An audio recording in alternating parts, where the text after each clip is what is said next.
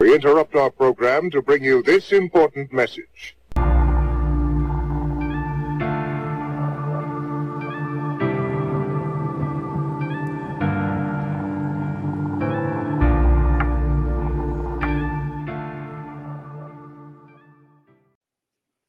Well, good morning. Today is Wednesday, the 26th of April, and my name is Scott Shera, and I'm Grace's dad. Those of you who have been watching know that Grace was taken home prematurely to save others and to wake others up. But for me personally, it was to light a fire under my rear end and become a full-time advocate and wake up. And the waking up process, I'm calling deprogramming, which is why the name of this program is Deprogramming with Grace's Dad. And, I don't know that anybody can be woken up completely, as I have been learning.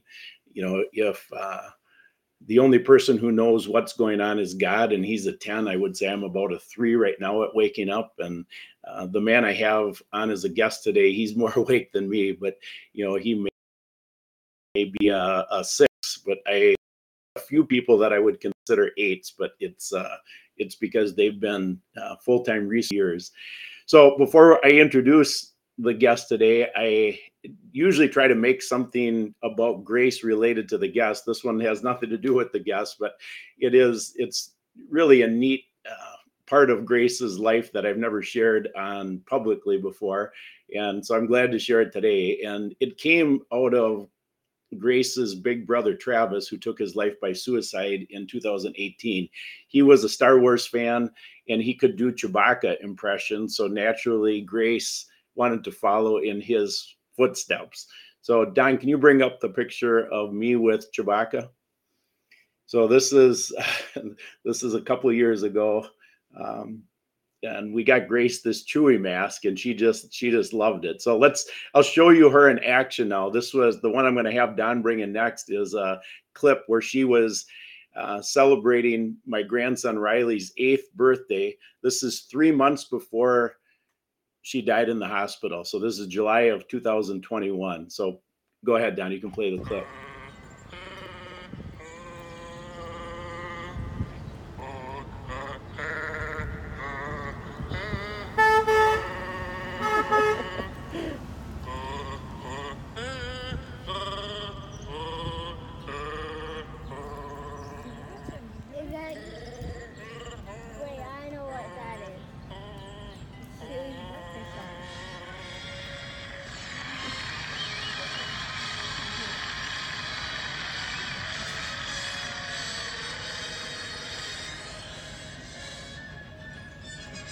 By the way, I know who that is. I know who that is. You do? You literally spoiled it right in the beginning. I did. Oh, it's gotta be hot in that costume. Sorry. And also, I would have guessed it because, first of all, I could see her hair. Okay. And spoiled it? I could see that that's her height. Oh. So, and I knew it was her. Well, she wanted to do a Chewy gram for you instead of a gorilla gram for you. We'll see what she's got for you. Yes. And I'll get a picture of you too. Oh my. That's so long. What are those? Holy suckers. All right. This is the poster that she was making. All right, stand by Chewy there. All right, you hold your balloon up. There you go. It was a special time having her in our life for 19 years. She just always did things that were outside the box and creative and fun and everything. So I'm in the fight because of that little buddy of mine. So today my guest is Warner Mendenhall. Don, can you bring Warner in, please? So Warner, obviously now you know why this one wasn't related to my guest. I had a guest by the name of Priscilla on once, and Grace met Priscilla Presley. So I had the Priscilla Presley artifacts and meeting with Priscilla on, and to see if the audience could guess, but they would never guess you based on Chewy. So anyway, Warner has become a friend. He's a nationally known attorney and the founder of the Mendenhall Law Group. I visited Warner in December as we put together the team for Grace's lawsuit. And Warner's team is behind the Brooke Jackson False Claims Act case against Pfizer. And his resume, of course, if I went through his resume, we wouldn't be able to do the show. So we're not going to do that. We're just going to utilize Warner's expertise and talk through some things. And I've called the title of today's show, "In Such a Time as This, a Top Attorney's Perspective." And I could say the top attorney's perspective because that's how much respect I have for Warner. So let's jump in. I want to talk through a time such as this. And so, Don, were you able to put the Esther 4:14 scripture in something that you can put on the screen? I'm going to read it. All right. So I want to read this because this is a piece of the puzzle that my best friend had said, Scott, as you're jumping into this, read this. And Esther 4:14 says, "If you remain silent at this time, relief and deliverance for the Jews will arise from another place, but you and your father's family will perish. And who knows but that you have come to your royal position for a time such as this." So Esther became the queen. She was a Jew. She really should have never been in that spot. And Mordecai was calling her out and saying, you've got to do something. How do you know you weren't made for a time such as this?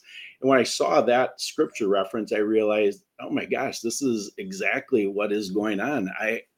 God made me for a time such as this, and I am all in. And Warner, in one of the conversations I had with him, he said, this is his Super Bowl. So Warner, I want you to just introduce yourself in that regard. Tell the audience what you've been doing and why this time is so big that it truly is a time such as this. Well, it's just, I want to actually go to what you had about your daughter, because there is something going on that relates to what you had.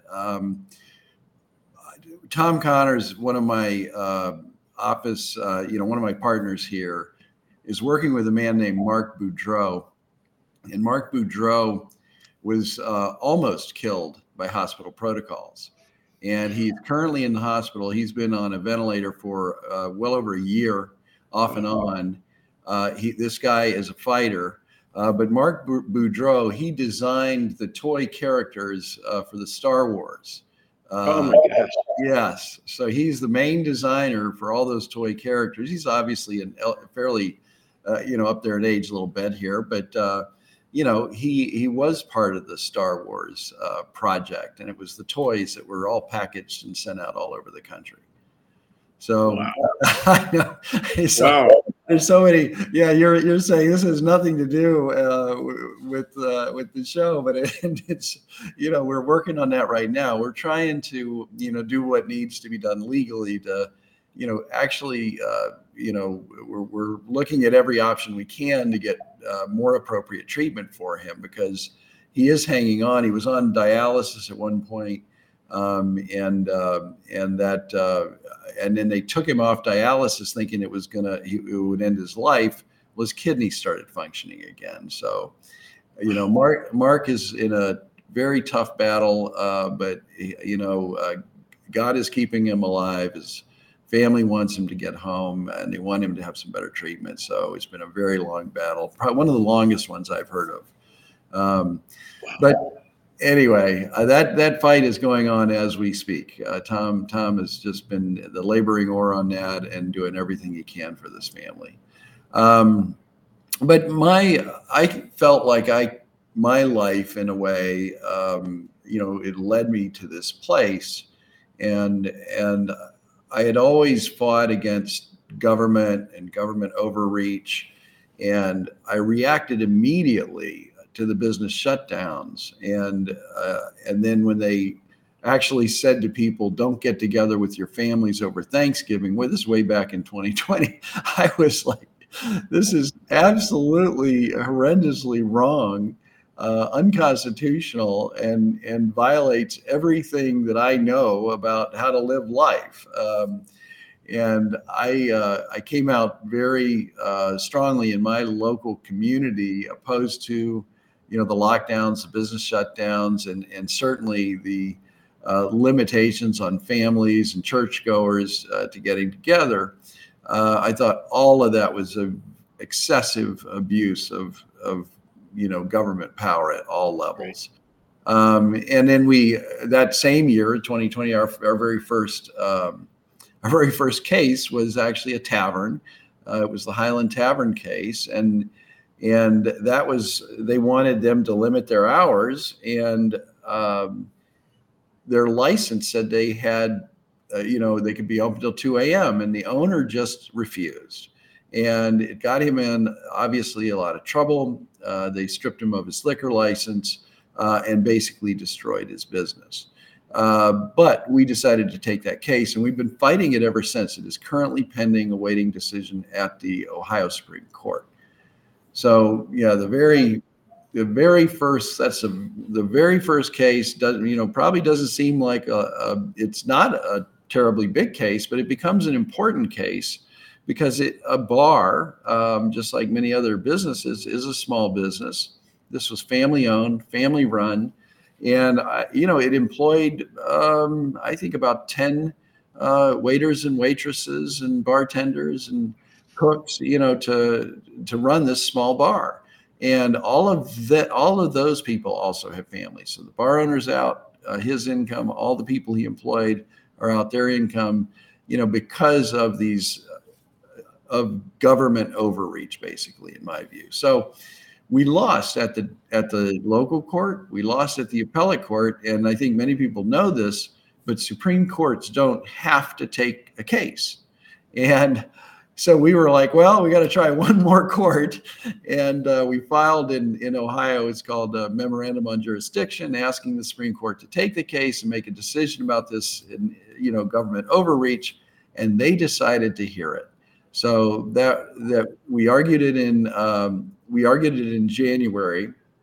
And I think I have the audio of that argument on my covidlawcast.com Substack page. So if people wanted to hear an argument about that, it's there. But that administrative overreach is what many of us have experienced, whether it's health departments, whether it's any, whatever government agency, whether it's the president imposing a mandate based on, a vaccine mandate based on the procurement power of the government. Those are all kind of administrative actions that are a huge increase in government power and violate what we all learned in elementary school, that we're supposed to be a government at every level of limited powers, and whatever is not specifically enumerated and granted is not given to the government. We retain that as a people. So that's sort of a fundamental philosophy that we have fought for many years. And then this came up, and honestly, Scott, the other thing about it was I didn't feel I felt like I had to do something, and it wasn't just that I had to. I literally felt no choice in the matter. So it's the most strange thing. I felt like, I'm here, I have these skills, I have to go, I have to use them, and you don't have a choice in this. It wasn't that I was called or anything else. I felt sort of just shoved into the fight. Absolutely. Yep. Yeah. No, I have that exact same sense. I mean, what else would you do? I mean, you realize that it is literally a time such as this. So that case, I didn't know about that case. I have a couple questions. So you lost at two levels, now the Supreme Court level. What were they using what did the judge buy? What argument did he buy that you lost? It seems so obvious, but what was the defendant's argument? Well, I mean, I can get into that. I'll try to get into this in a very simple way. There are kind of two ways to go about this. So when you're stripped of a liquor license, there's an administrative process that you can engage in, and the bar hired an attorney to do the administrative appeal.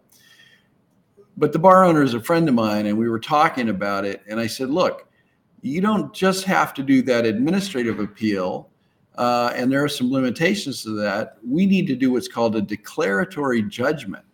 We need the court to declare, not just for you, but for every bar in the state, that this order was illegal to shut down at a time that was, that was different than what you were licensed to operate. Because the bar owners have all fought for and applied for and jumped through all these hoops to get a license to operate. It is controlled by the government, but government can't arbitrarily change that license. And that's the issue that we attacked under declaratory judgment. We asked the court to declare that the state of Ohio had exceeded its administrative power by just arbitrarily making up a new rule that had nothing to do with what the state legislature had granted in terms of power to the state administrative body in terms of setting time. So I hope that's clear. It's, you know, what bugs me about this type of thing is it's so obvious, but yet now it's going to be 3 years before this man potentially gets justice. And I see this is the most frustrating thing to me about the legal system. You know, you and I have talked about there's 3 lanes that we can make change politically, which, you know, that's of course a complete waste of time. Legally, which, you know, that's your lane, and then the press, which that's been my lane. But, you know, the legal piece, it seems like they purposely operates outside of the rule box. So like you said, you somewhat define the rule box by saying what we learned in elementary school. You know, the thing is, you and I went to elementary school in the same the same time period. I mean, that is not what's taught in elementary school anymore. And, you know, now it's insane what's taught now. But regardless of that, the rule box, there always was difference between liberals and conservatives, but nobody operated outside the rule box. Now they operate outside the rule box, and then you've got to sue them, and it's 3 years later. You know, I presume you're going to get justice in this case, but that's not a gimme. You know, and so this man now lost his business. If he gets justice, what does that even look like? That's rhetorical, but you get the idea. It's a frustrating piece, and you know, we're going to find out in short order, not just with that case, but with all these cases, how much is the judicial system actually been bought also. So, you know, the idea of I want to switch gears from that case to the Brooke Jackson case just for a minute, because that is, when I read over the argument in the Brooke Jackson case, you know, that was one of those things when I saw it, you can't unsee it, because you see clearly this was never a vaccine. But yet that case, I think that's the biggest case out there. So can you explain the status of the case and what you think is going to happen with it? Yeah, just for your viewers, the Brooke Jackson case alleges that Pfizer, in developing these, they're actually countermeasures, in developing these countermeasures for the Department of Defense, basically faked the clinical trial data, that the clinical trial data has there's no information that's useful or in that clinical trial data, because the clinical trials were so badly run. You know, things, I don't need to get into too many specifics, but, you know, when you unblind clinical trial participants, meaning you know whether they got the shot or not, that destroys the integrity of that clinical trial. So Brooke Jackson alleged that it was unblind. This trial had been unblinded in many different ways. And the other thing is they hired people to work in the clinical trial who were not qualified. They also brought people into the clinical trial as trial participants who should never have been there. And then when they massaged the data to get it before the FDA, and in massaging that data, we believe they eliminated huge segments of the 43,000 people in that clinical trial in order to make the shot look safe and effective. Additionally, on the safety side, we have found a number of deaths and a number of other incidents, many incidents that were excluded and not presented to the FDA in terms of the safety data. And, you know, anybody can find the infamous 9 pages of adverse reactions. These are 9 typed up pages of adverse reactions, just on and on and on, hundreds and hundreds of adverse reactions that Pfizer identified in this clinical trial. So, Brooke came in, and then on top of that, and this is also a very astounding fact, when Brooke tried to do the right thing and blew the whistle and contacted the FDA, someone in our government apparently reached out to Pfizer or the clinical trial contractor, Ventavia, and had her fired within a matter of hours. So we really, this is something new, by the way, Scott, that I've never really seen in my career, but now I have seen it twice recently. Once with FDA and once with the Department of Energy, where someone in the federal government said, you have to get this person off your staff.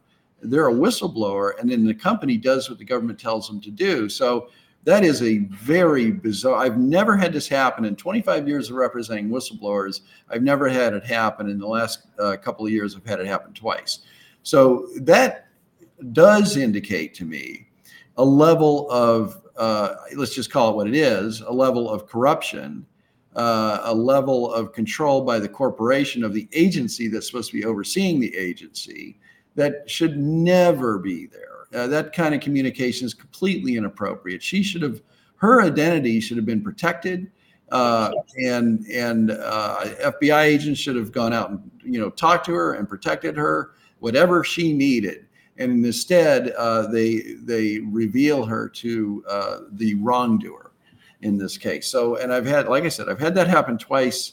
That is new behavior by government bureaucrats, and those are bad people. We need to find out who they are, and they need to be ejected. That's illegal behavior.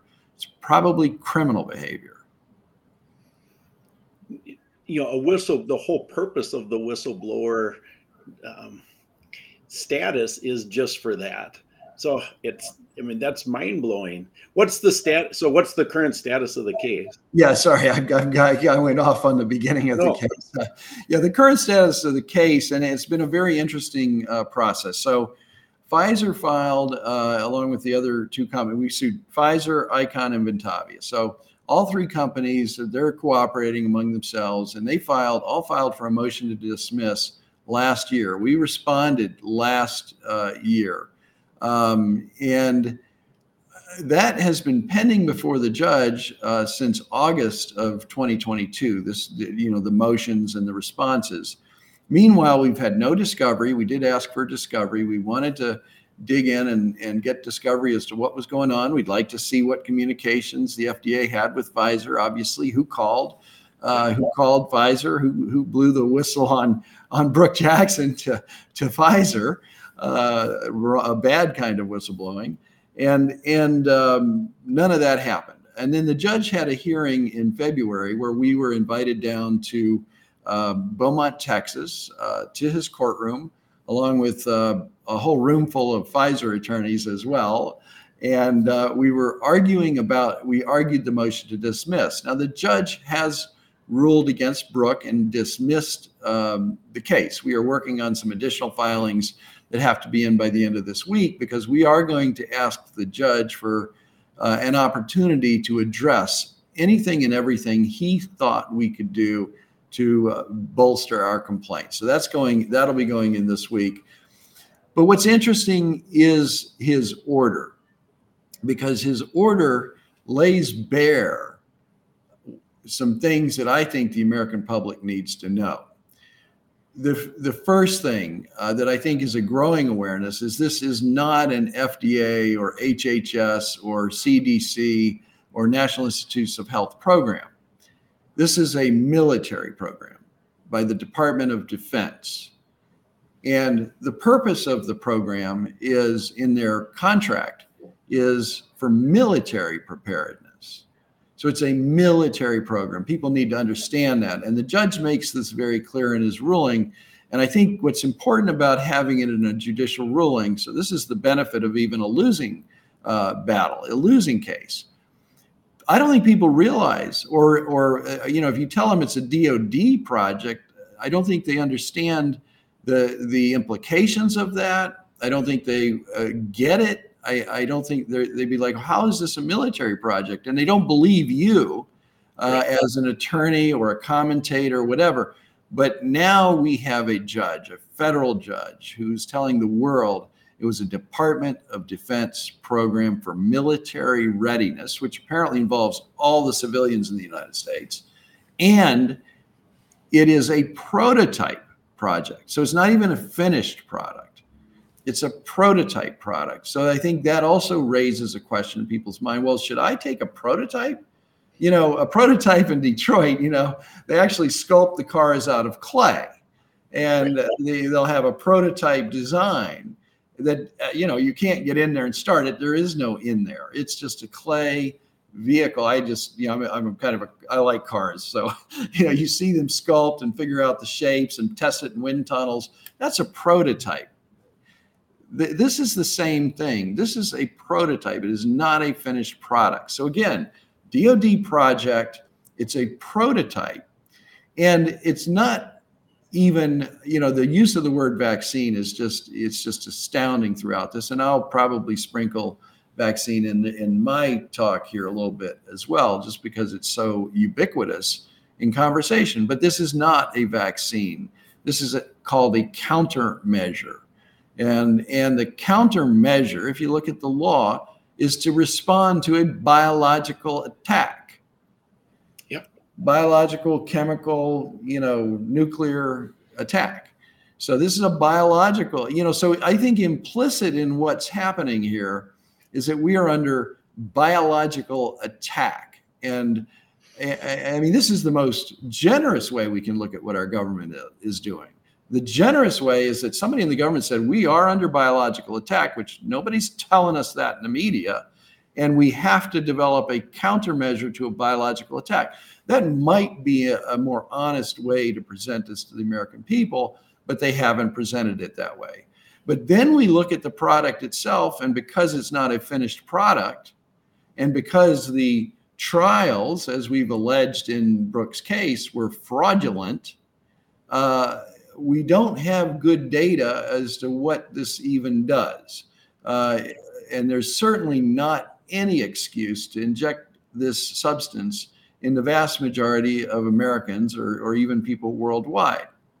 Then it just gets worse and worse. And I could go on and on, Scott, but you know, what we know in the clinical trials is, let's just talk about it real generally. You know, kind of the clinical trials by the numbers.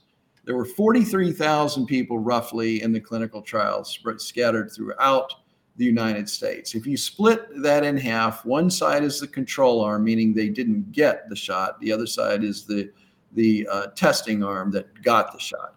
Right.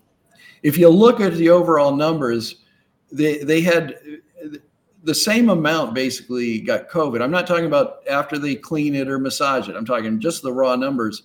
About the same amounts of people got COVID in both arms. There was no demonstration. If you just look at the raw numbers, didn't look effective. And it only looked effective at once they'd massaged it. Then additionally, looking at the raw numbers, you see that actually more people died in the testing arm than the control arm. So that's a huge signal that normally you want to see that there's some benefit in terms of what's called all-cause mortality. There was no benefit. There was a negative. It killed more people to be in the treatment arm than in the placebo arm. So, and then boiling it down even further, well, we see pregnant women. We see losses of pregnancies. You know, the early signals. We see 9 pages of damaging reactions. 9 pages, folks. And then the last thing is, the number of people that was submitted in the final data analysis to the FDA, this entire emergency use authorization rested on only 170 people. Not the 43,000. They boiled all that data down to 170 people. And then that's the decision. That decision to inject billions of people came from results and analysis of just 170 of the 43,000 people. To me, that is astounding. Now, let's talk about those 170. You know, of the 170, you have to hit a threshold of 165. That was their threshold. They barely got over the threshold. But when you look at Brooks' site, that knocks out 3 or 4 of them. So now they're only 1 or 2 over the threshold. And that's just Brooks' site. There's over 100 sites, around the world to look at. And we're just getting started.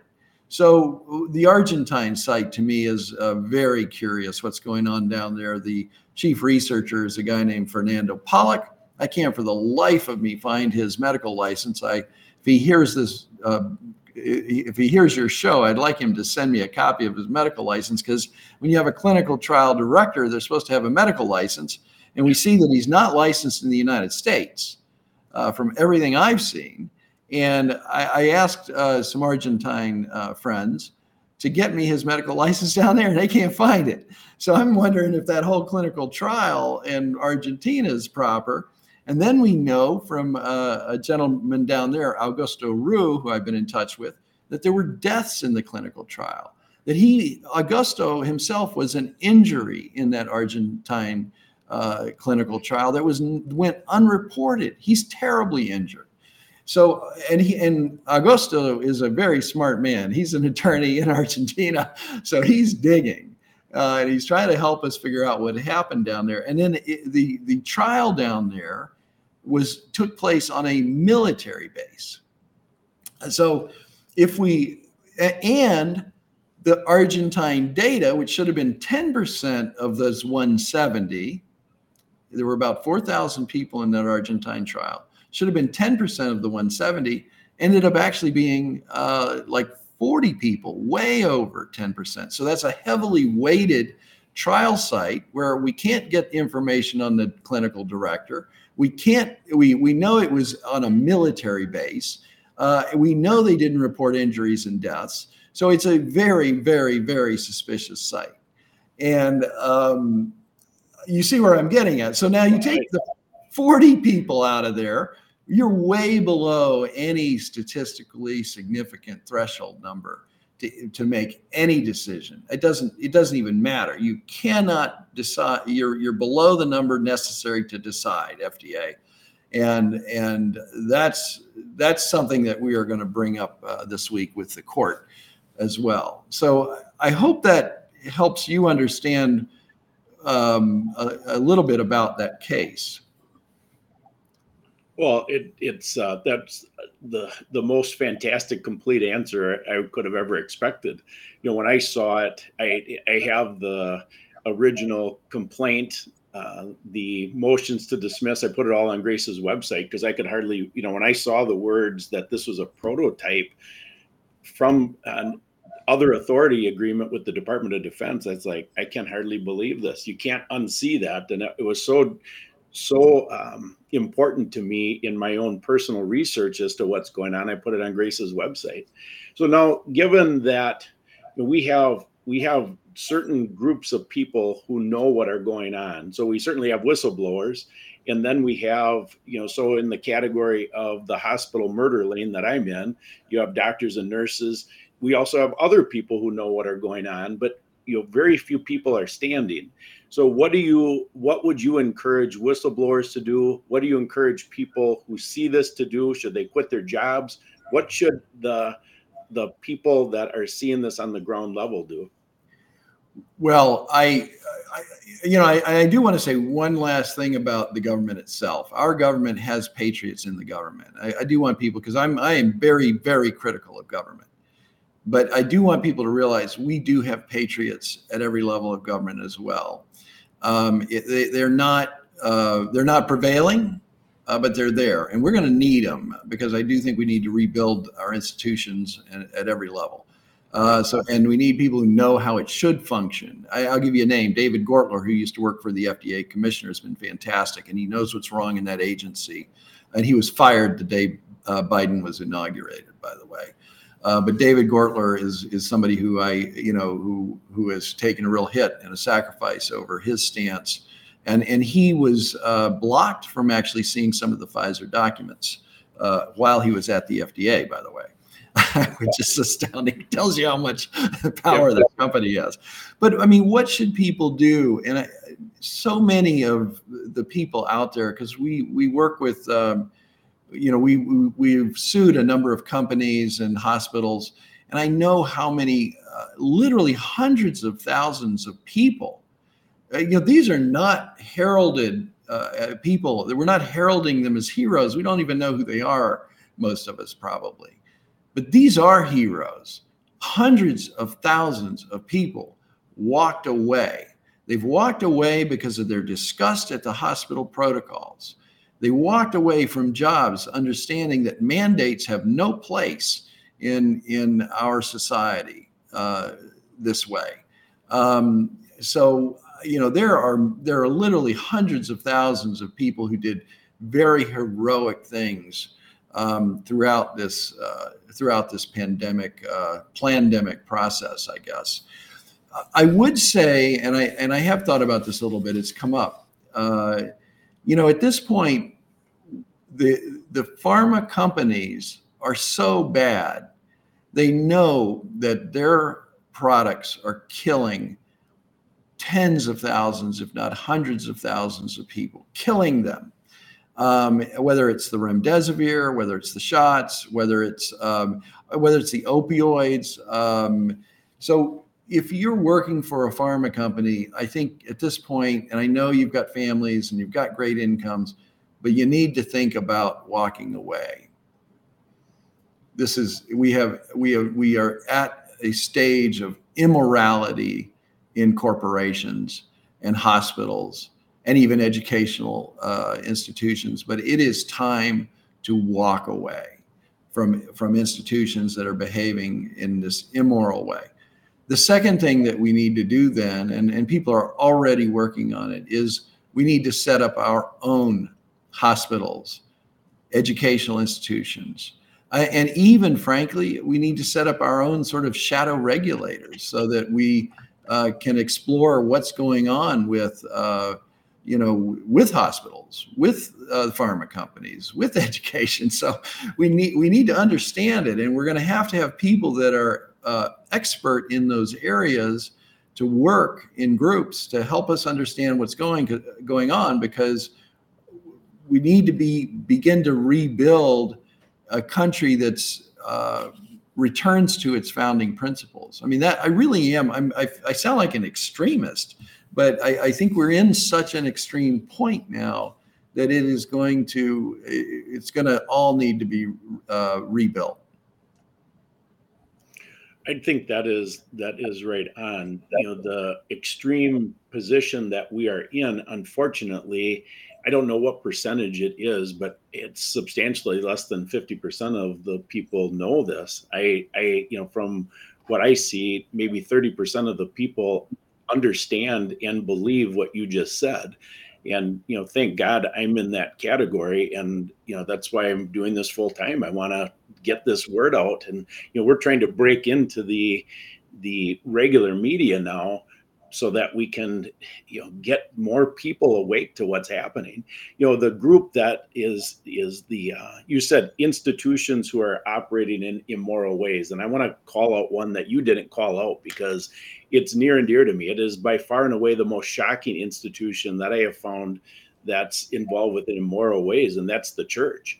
And, what's going on is Romans 13 is interpreted incorrectly by most Christian pastors. So I'm just going to read it. It says, Romans 13:1 says, everyone must submit himself to governing authorities. So they take that as a universal principle, most of the Christian pastors. And, back in World War II, the Christian pastors and the Jewish leaders led the Jews to the death camps by not standing when they needed to stand. Now is the time. So I want to share an example of how to stand. So when authorities call evil good and good evil, that is not the time that we're supposed to submit ourselves to governing authorities. We submit ourselves to governing authorities when they are implementing the laws and principles in what God calls true. And the other scripture I want to just reference is James 4:17, and it says specifically, therefore to him that knows what is good and doesn't do it, to him is sin. So when we know what's good and we bow down, so we knew, the masks are no good, the closing of churches, the closing of businesses, taking the jab, this stuff is evil. It is. And so when we do this and we bow down to the governing authorities, it's sin. And I'm going to have Don play this. What this is, I'll just set this clip up. This is a deputy who lost his job. He works in Oregon, and he lost his job because he would not on a provision that said that he had to respect the LGBTQ community. It said it as part of a condition of his employment, they were making him sign that. He would not do it. He lost his job over that. So I'm going to comment on that after that and then come back to questions for you, Warner. So Don's going to play this. It's about a minute clip right now. The first sentence, I'm fine with. In fact, the second comment doesn't finish the sentence. The policy of the Douglas County Corrections Division is to ensure the respectful, courteous, and professional treatment of transgender adults in custody, AIC, adults in custody, new name for inmates, in case you wonder when you hear that. Now, I don't even affirm that there's such a thing like you just heard as transgender. But folks who identify as transgender, of course, I've always been courteous and respectful. I've never had a complaint lodged against me for my treatment of anybody from the LGBTQ community. It's never been an issue. I don't have a problem with that statement. And if they'd put a period there, it would have been a good sentence. But it's a comma. And then it says, as well as respect the sexual orientation or gender identity of any person in custody. You can't respect that which God says is sin. So you can see this man stood up for literally a comma because he had no problem treating people respectfully, but to respect a position that's sin, he would not do that. And so he lost a good paying job over that position. But that's where we are at. When you look at the doctors and nurses who participated in Grace's death, and literally 1.2 million other Americans. And so you frame that. So 1.2 million Americans lost their life with a COVID diagnosis in a hospital in the last 39 months. And we are number one on the planet in that category. Number two is India. India only has 531,000 deaths, and their population is 4 times that of the United States. So what's going on? Warner laid this out perfectly with the Brooke Jackson case. These doctors and nurses and a whole bunch of other nefarious individuals are being encouraged to follow protocols when they know these protocols will kill people.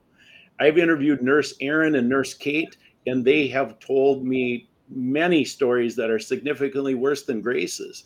So what these medical professionals are doing is literally sin. So, it should be easy, Warner, to get justice against people who sin against you.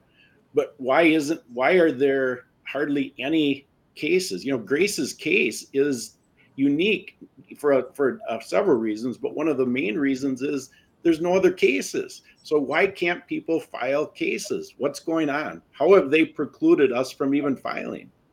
Well, I mean, obviously they have protections under the PrEP Act, and you have to look at the material.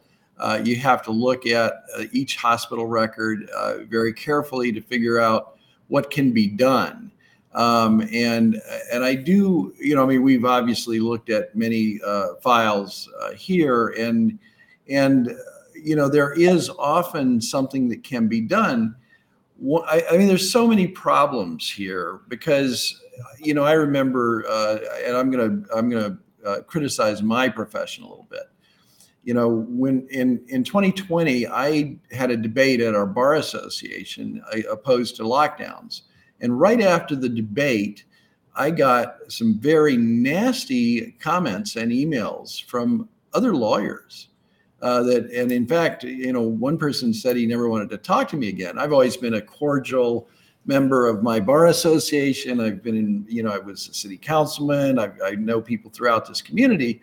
I was shocked at the vehemence of people, and how deeply ignorant they were of what was going on at that time. But what that told me, and we actually did a poll. Only about a third of the Bar Association, was okay with my position at that time. This is fall of 2020. It's only about a third of the Bar Association, and it may have gotten worse after that. I don't know.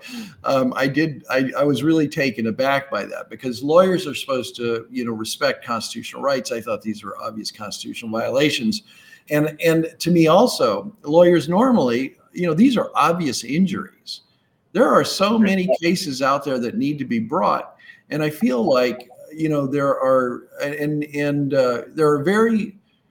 there are too few of us in my profession as a lawyer who are willing to take a minute and look at the medical records and see what went wrong in that medical record, and whether there is a way around the PrEP Act immunities in any particular person's situation. So there's a whole level of reviewing that isn't happening at the scale that it needs to happen. I mean, we're not talking, your normal, car accidents where we lose in this country, I think about 30,000 people a year, in car accidents. This is, how many times is that? 5, it's 50 times bigger. 1 million people, it's 50 times bigger. I mean, I hate to say this, but I'm going to talk about it from a business standpoint. From a business standpoint, all law firms are small businesses, most of them.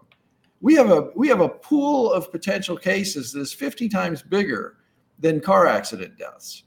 Why not look at, I would urge lawyers to take a minute and look. There's actually a business opportunity here, and I really don't care what motivates people. Obviously, if greed will motivate them, I want to get them motivated and get them going.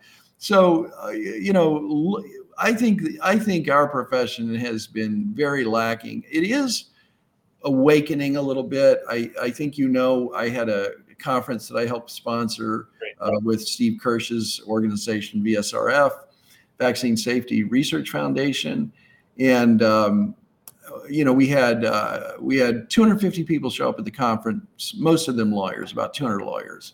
And I think right now, and we have an ongoing conversation that has continued both before and after the conference, just in a chat group I have with lawyers. And we're now up to 190 lawyers in that chat group. So they are standing up, they're awakening. And what I was trying to do with that conference specifically was to provide some training, some advice, some encouragement, from some of the best lawyers in this COVID litigation fight. So we had some great speakers. Some of that's going to be available here momentarily within the next few days, because we're working on cleaning up the video from that site. So it should be available. I'll let you know when that's available, Scott. But, I am trying to move my profession and push it in a direction that, is necessary for our country to recover. And it's necessary to help all the families that have been hurt recover. And it's necessary to hold those who were responsible for these killings accountable. So those, and on top of that, lawyers out there, I think we can figure out a way to, actually get you paid in that process and make it, and it'll affect your bottom line, hopefully in a good way. And I can tell you what else. I mean, one of the other things, we have so many wonderful doctors that we have stepped up, that have stepped up, and they are helping us for reduced costs, to bring these lawsuits. These doctors are very committed and have been very helpful to us and many other lawyers. They've gone above and beyond, the Pierre Corys, Peter McCullough, Paul Merrick. I don't even want to do my list, because Harvey Reich, from Yale, David Gortler. I mean, on and on and on. All these experts have been so helpful. And I'm sorry to those that I forgot to mention. I have a long, long list of experts that have really stood up and fought. And I concur with that. Just since Grace's lawsuit was filed on April 11th, I've had people reaching out to me, doctors, and saying that, I'm glad to be an expert. I won't even charge you. So I just have put their names in the file because, we've got things lined up at this point, but I don't want to lose focus. People with good hearts want the help. There's no question about that. The conference you had, you and I talked briefly after that conference, and I mean, you came away very encouraged that your peers are interested in fighting, which, then it's, how do you get them organized? And, you're doing the chat now. It sounds like that's going in the right direction, which I think it's important. I am concerned. I want to share a couple of documents because I'm concerned about the morality piece of this. And the reason is because morality produces ethics, and the spirit of collectivism has really infiltrated every system in our country. And I think you're in the judicial system, and I think this has influenced the judicial system. But I want to ask that specific question after I go through these couple of documents. So the question, Warner, you can process this, is what is the influence of the current state of morality on legal cases? So I'm going to first show, Don, I'm going to have you bring up the palliative care of Wisconsin document. All right. So what this document shows, so I'm going to just hit a couple of high points. So if you look at the first section, it says causes of morbidity and death in Down syndrome. So the title of this document it's from the Palliative Care Network of Wisconsin. It says palliative care for patients with Down syndrome. And this is written by 2 MDs. This is a training document. And I'm going to give you the source of this training document as the second document. This is literally a training document for medical professionals. So they introduced this idea first with listing 30, 40 problems that Down syndrome people have. So they have sleep apnea, dental issues, chronic constipation, hip dislocation, blah, blah, blah, blah, blah. So what they're doing here with that introduction is setting up for the transition. So what they're saying, without saying it, is that these people with Down syndrome are a problem, and they're a problem for their family.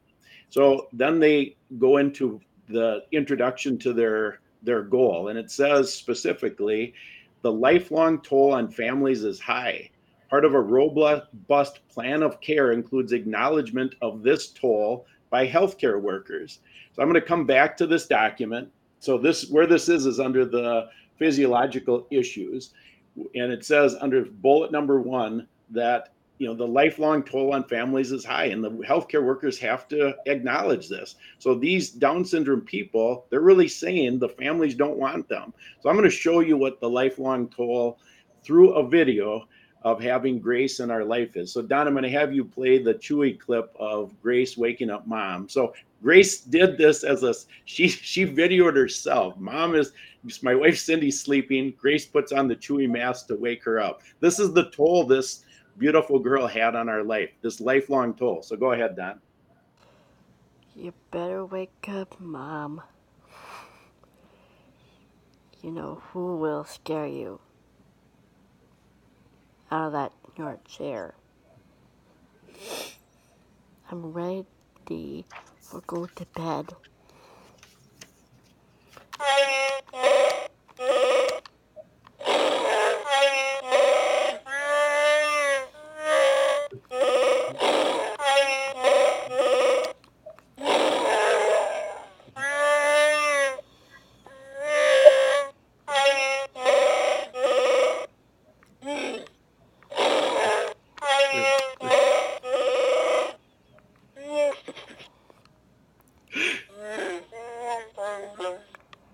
Love you, earthly Mom, from your earthly daughter wearing a Chewbacca mask. That's by far and away the thing I miss most about Grace is her sense of humor. But the reason I bring this up is the lifelong toll on our family was blessing. She made me a better man. So there's no lifelong toll. But what they did, you can go back to that same document then, Don. They want to get to the point of the conclusion of the training document. So this is bullet number 4 under physiosocial issues. It says, whenever possible, decision makers for people with Down syndrome should be encouraged to use substituted judgment. That's the medical professional's judgment to make key palliative care decisions. All efforts should be made to determine the preferences of the patient. However, because of lifelong cognitive impairment, the views of the person with Down syndrome may not be known. So think that through. I know what the view of every single person with Down syndrome on the planet is. They want to live. So where does this foolishness come from? I'm going to show you. So on March 23rd of 2010, Obamacare was enacted into law. Obamacare codifies the spirit of collectivism, and it does it extremely well. And this section, Obamacare, is 974 pages long. What is up on the screen right now is page 141, section 1553. And my brother accuses me, he said, Scott, whenever you talk, you always say you can't make this up. Well, this is one of those you can't make this up. This says that individuals, the doctors or the institutions, the hospitals, refusing to participate in assisted suicide, euthanasia, or mercy killings may not be discriminated against by the government. I mean, think this through. So they're telling us they want to kill us by assisted suicide, euthanasia, and mercy killing. But if you have a conscience and you stand up against that killing, Grace was taken out by a euthanasia agenda. And if the doctors have a conscience and stand up against it, they can't be discriminated against. Well, what did they show us during COVID? The few doctors that did stand up, they lost their licenses. So, I mean, this is literally why I bring up that, the morality of our country. I think it influences everything. And I'm curious, Warner, your perspective on the influence on legal cases. Well, I mean, this is such a tough. It's such a tough thing to recognize that we have systems in place that seem at this point designed to be a war on what I think they would term the weak. The elderly, the disabled. There's all of these. And we've just seen it from this it's almost as if the disease itself was designed to take out the Medicare population. And then you come into the hospital and the drugs that are used are designed to, take out, just take people out. This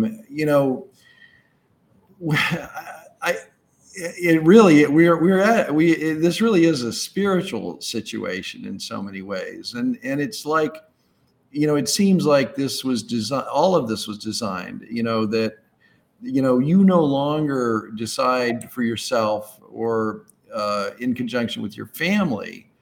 We have these so-called professionals who are going to be in the decision-making about our lives and deaths. And they're encouraged, obviously, to ignore the wishes of the patients and the families. And Correct. To supersede that. So, it almost gets to me, it gets to sort of a fundamental question. Why are we here? It's like they're deciding that we're here only to be of use to corporations or to government or whatever. We're here in our own right, whoever we happen to be. And in whatever state we happen to be in. I mean, we're here to, I read something this week. It's funny that you bring this up because I read something this week. A philosopher was saying, we don't really need to answer that question. We're here to see the stars and the moon and to just be here. There doesn't have to be anything further than that. And I thought that was just an interesting thing. We need to just be. Just like a tree is, the earth is. We just are at whatever state we're in, and we shouldn't be always looking for utility and and usefulness of a human being. That's not about that. It's just about we're here, we exist, and by God's grace, and that it really just simplified it. This has sort of been a theme in my head all week. Is let's get a little less harsh with each other. Let's not look at each other mechanistically, because we're not a mechanistic being. So I don't know if that answers your question or not, but those are Well, just some I mean, thoughts I've had. I'm sure people listening can understand that Warner gets it. He understands the fight. He understands how big this is. He understands what we're up against, the urgency. He's awake, and it is interesting to see an attorney who's awake. I get together for breakfast with the business attorney that I had for years. He retired now. And he's waking up. So we get together every 3 months, only because after I sit with him for an hour and I start downloading what I've been learning, he can't take anymore. So then he just has to go decompress for a while. So it's refreshing to know you and that you get this. I'm going to have Don bring up page 4 of our authenticated complaint, because what I have some questions for you, Warner, and I want you to just comment about Grace's case being used as a model, and any other comments that you want to make regarding our complaint. And as this thing proceeds, I mean, the defendants were all served notice yesterday, so I mean, it's a long process that I don't put a lot of faith in that process, but it's a long process and we're committed to it. But can people use what we filed as a model for other cases?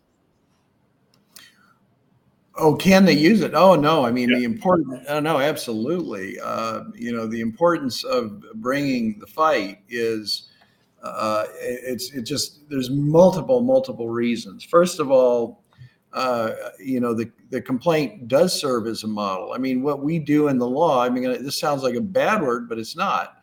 We copy, we plagiarize. I mean, that's what we do. We're 90% plagiarism, 10% inspiration and other things. But no, we plagiarize. Because the law is built case by case. Every case is a brick, and you're building you're constructing your legal system with the cases, and so we need models. We need things to copy from. And so the work that goes into a case like yours, building this, is very, very useful to other attorneys to look at. So obviously for Wisconsin, I mean, that's a no-brainer. But it is also important even in other states, because you can look at it from another state and you look for comparative statutes, comparative cases, and you can construct within your, each state's a little different, so you can construct it within your state's setup. So then additionally, I mean, a case is important as well, especially it's whether you win or lose, it's important. If you lose the case, then that provides a feedback loop to the attorney community. Why did this case lose? If you win the case, that may trigger, the greed factor, which I'm not opposed to, that may tell these other attorneys, hey, jump in, water's fine, you can make money. And I mean, whatever it is, let's get this moving. So, but you can't, like I said, even my Highland Tavern guy, I don't know whether I'm going to win that at the Ohio Supreme Court or not. We lost all the way up. So it's instructive, and you learn from the losses as well. In fact, sometimes people say you learn more from your losses than your wins, because it's more painful and you really look at it. So every single case is important because it helps us carve out that pathway. The win encourages other attorneys. The losses at least tell us, hey, you better watch out for this stumbling block over here. You better add this type of fact or this issue to your pleading, your complaint. Yeah, the consistent things that I would think are going to be in every complaint that follows this one, obviously there's medical negligence, medical malpractice, the medical battery. So I mean, that says medical battery, so people understand that. I mean, that is the informed consent, lack of informed consent, right? So that's an important piece, because what I have learned now that I understand this at a different level, having gone through the document myself and working through this with the team, I get this at a lot different level. When you go into a hospital setting, you're kind of encouraged to give up your right to informed consent, because you trust the white coat, and you just don't. Then they sometimes give you information after the fact, and you just perceive that they're the experts, and that is not right. Their code of ethics require them to give you informed consent, and they have really created a license to kill. So I just have a couple more questions, Warner. One is I want to emphasize something. And the informed consent is really critical. And we have seen such horrific violations of informed consent at every level of hospital treatment in every case that we are reviewing.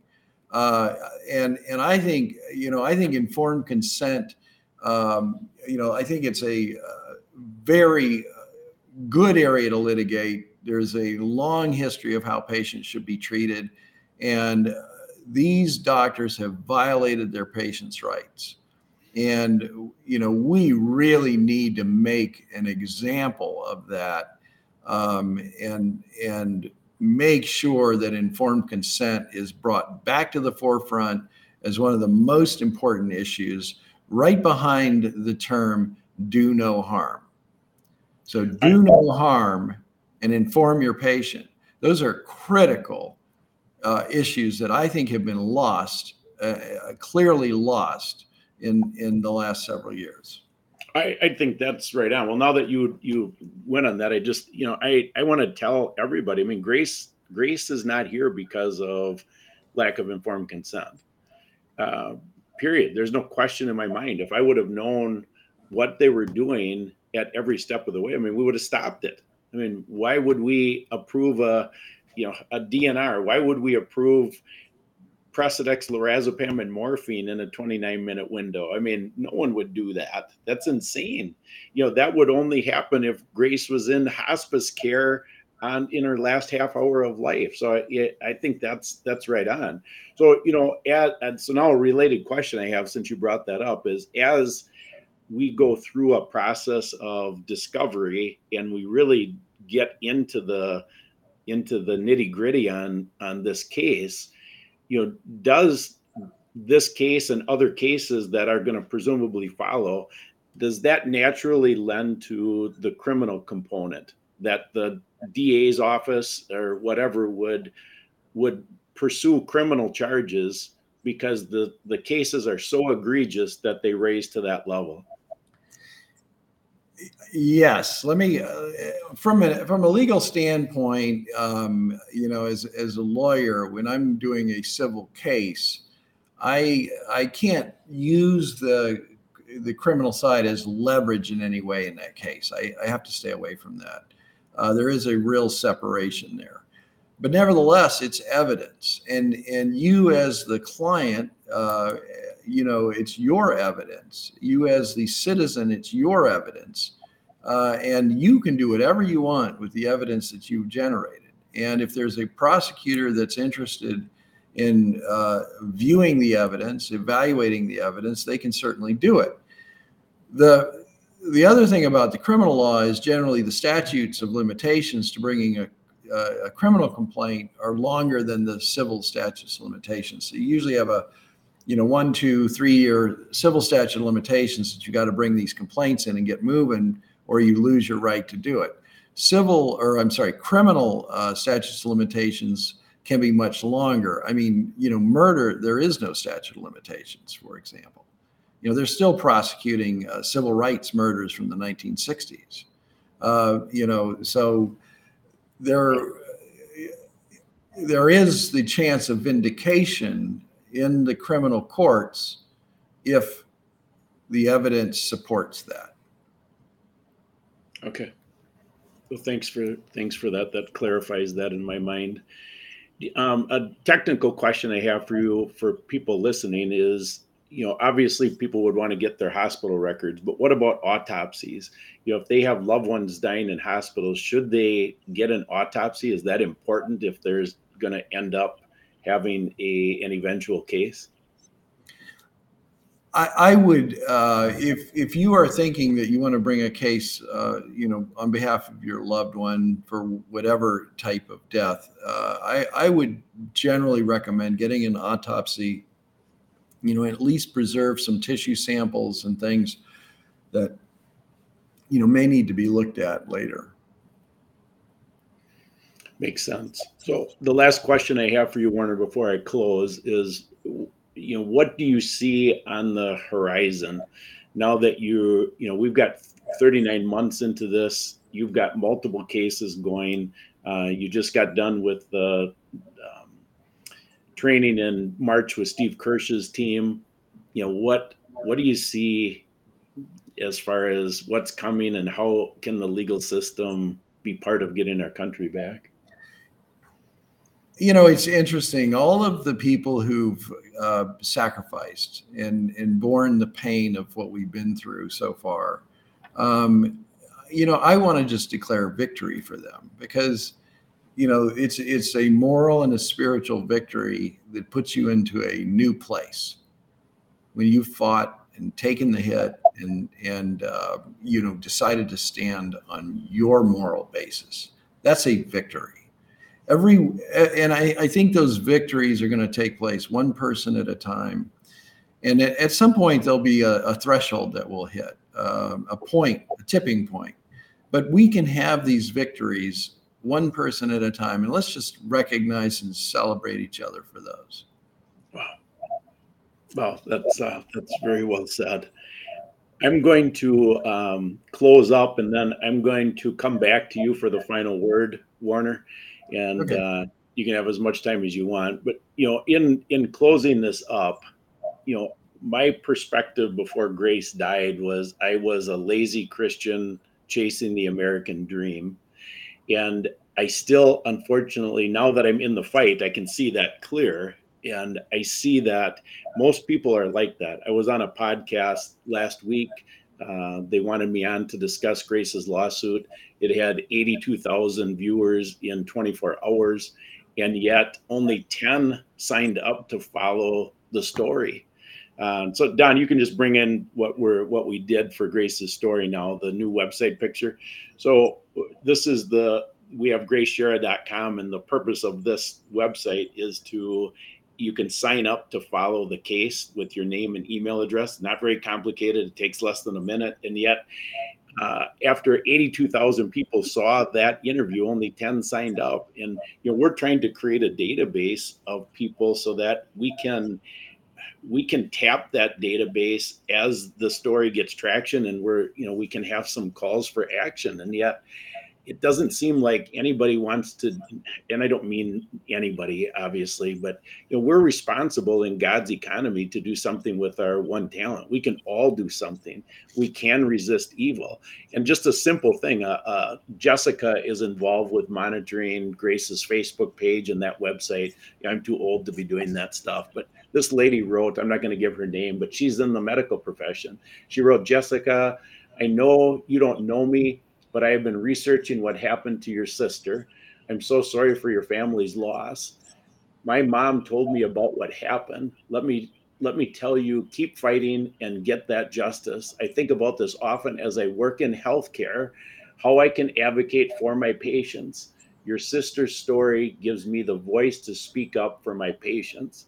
So here's a lady who's gotten woken up because of Grace's death, and she's taken a stand and advocating the right way for her patients in the hospital setting. That's doing something with your one talents. I'm very impressed with this type of thing.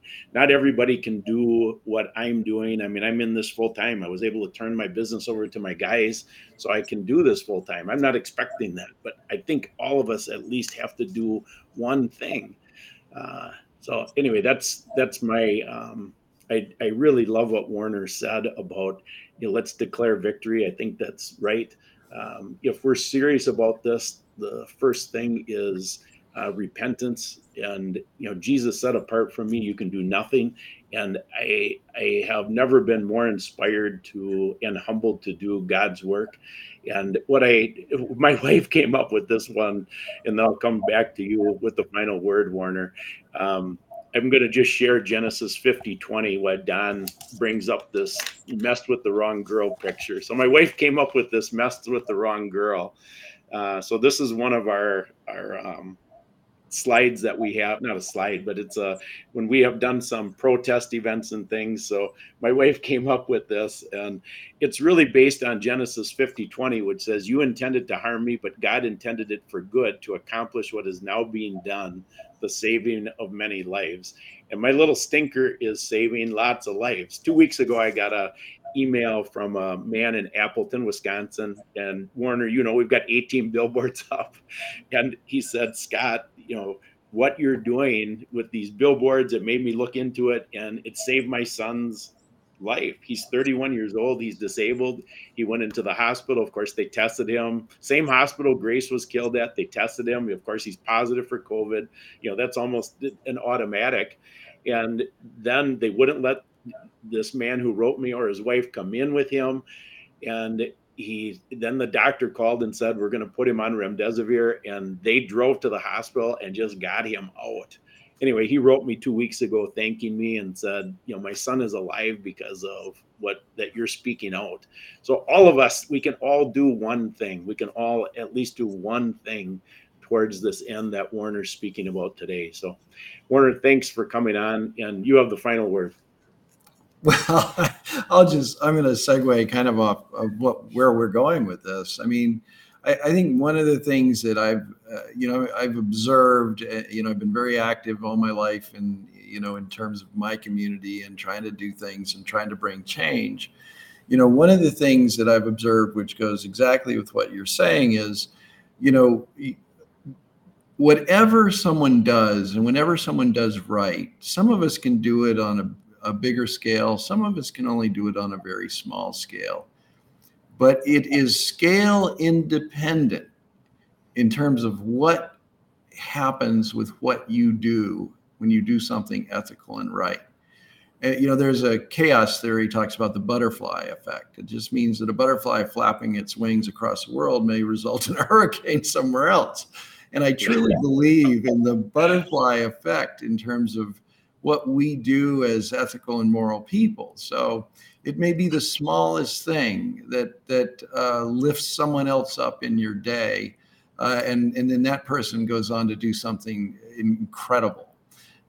So I don't want to, we can't put too much expectation. I do all that I can, but that's all I can do.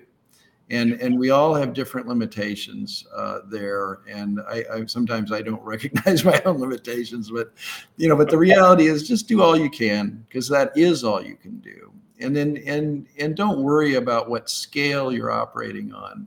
It could be, just helping out your neighbor. We just don't know.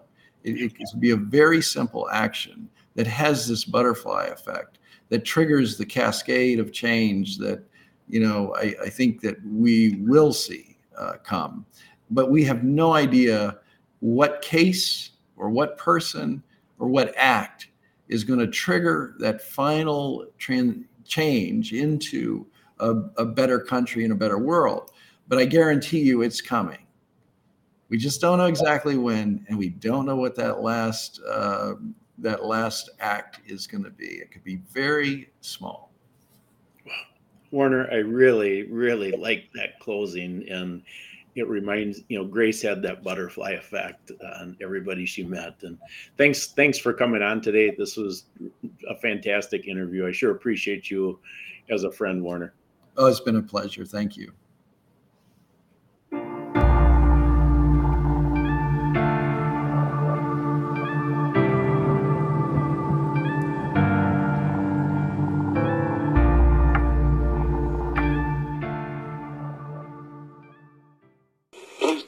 For further details, we return you now to your regularly scheduled program.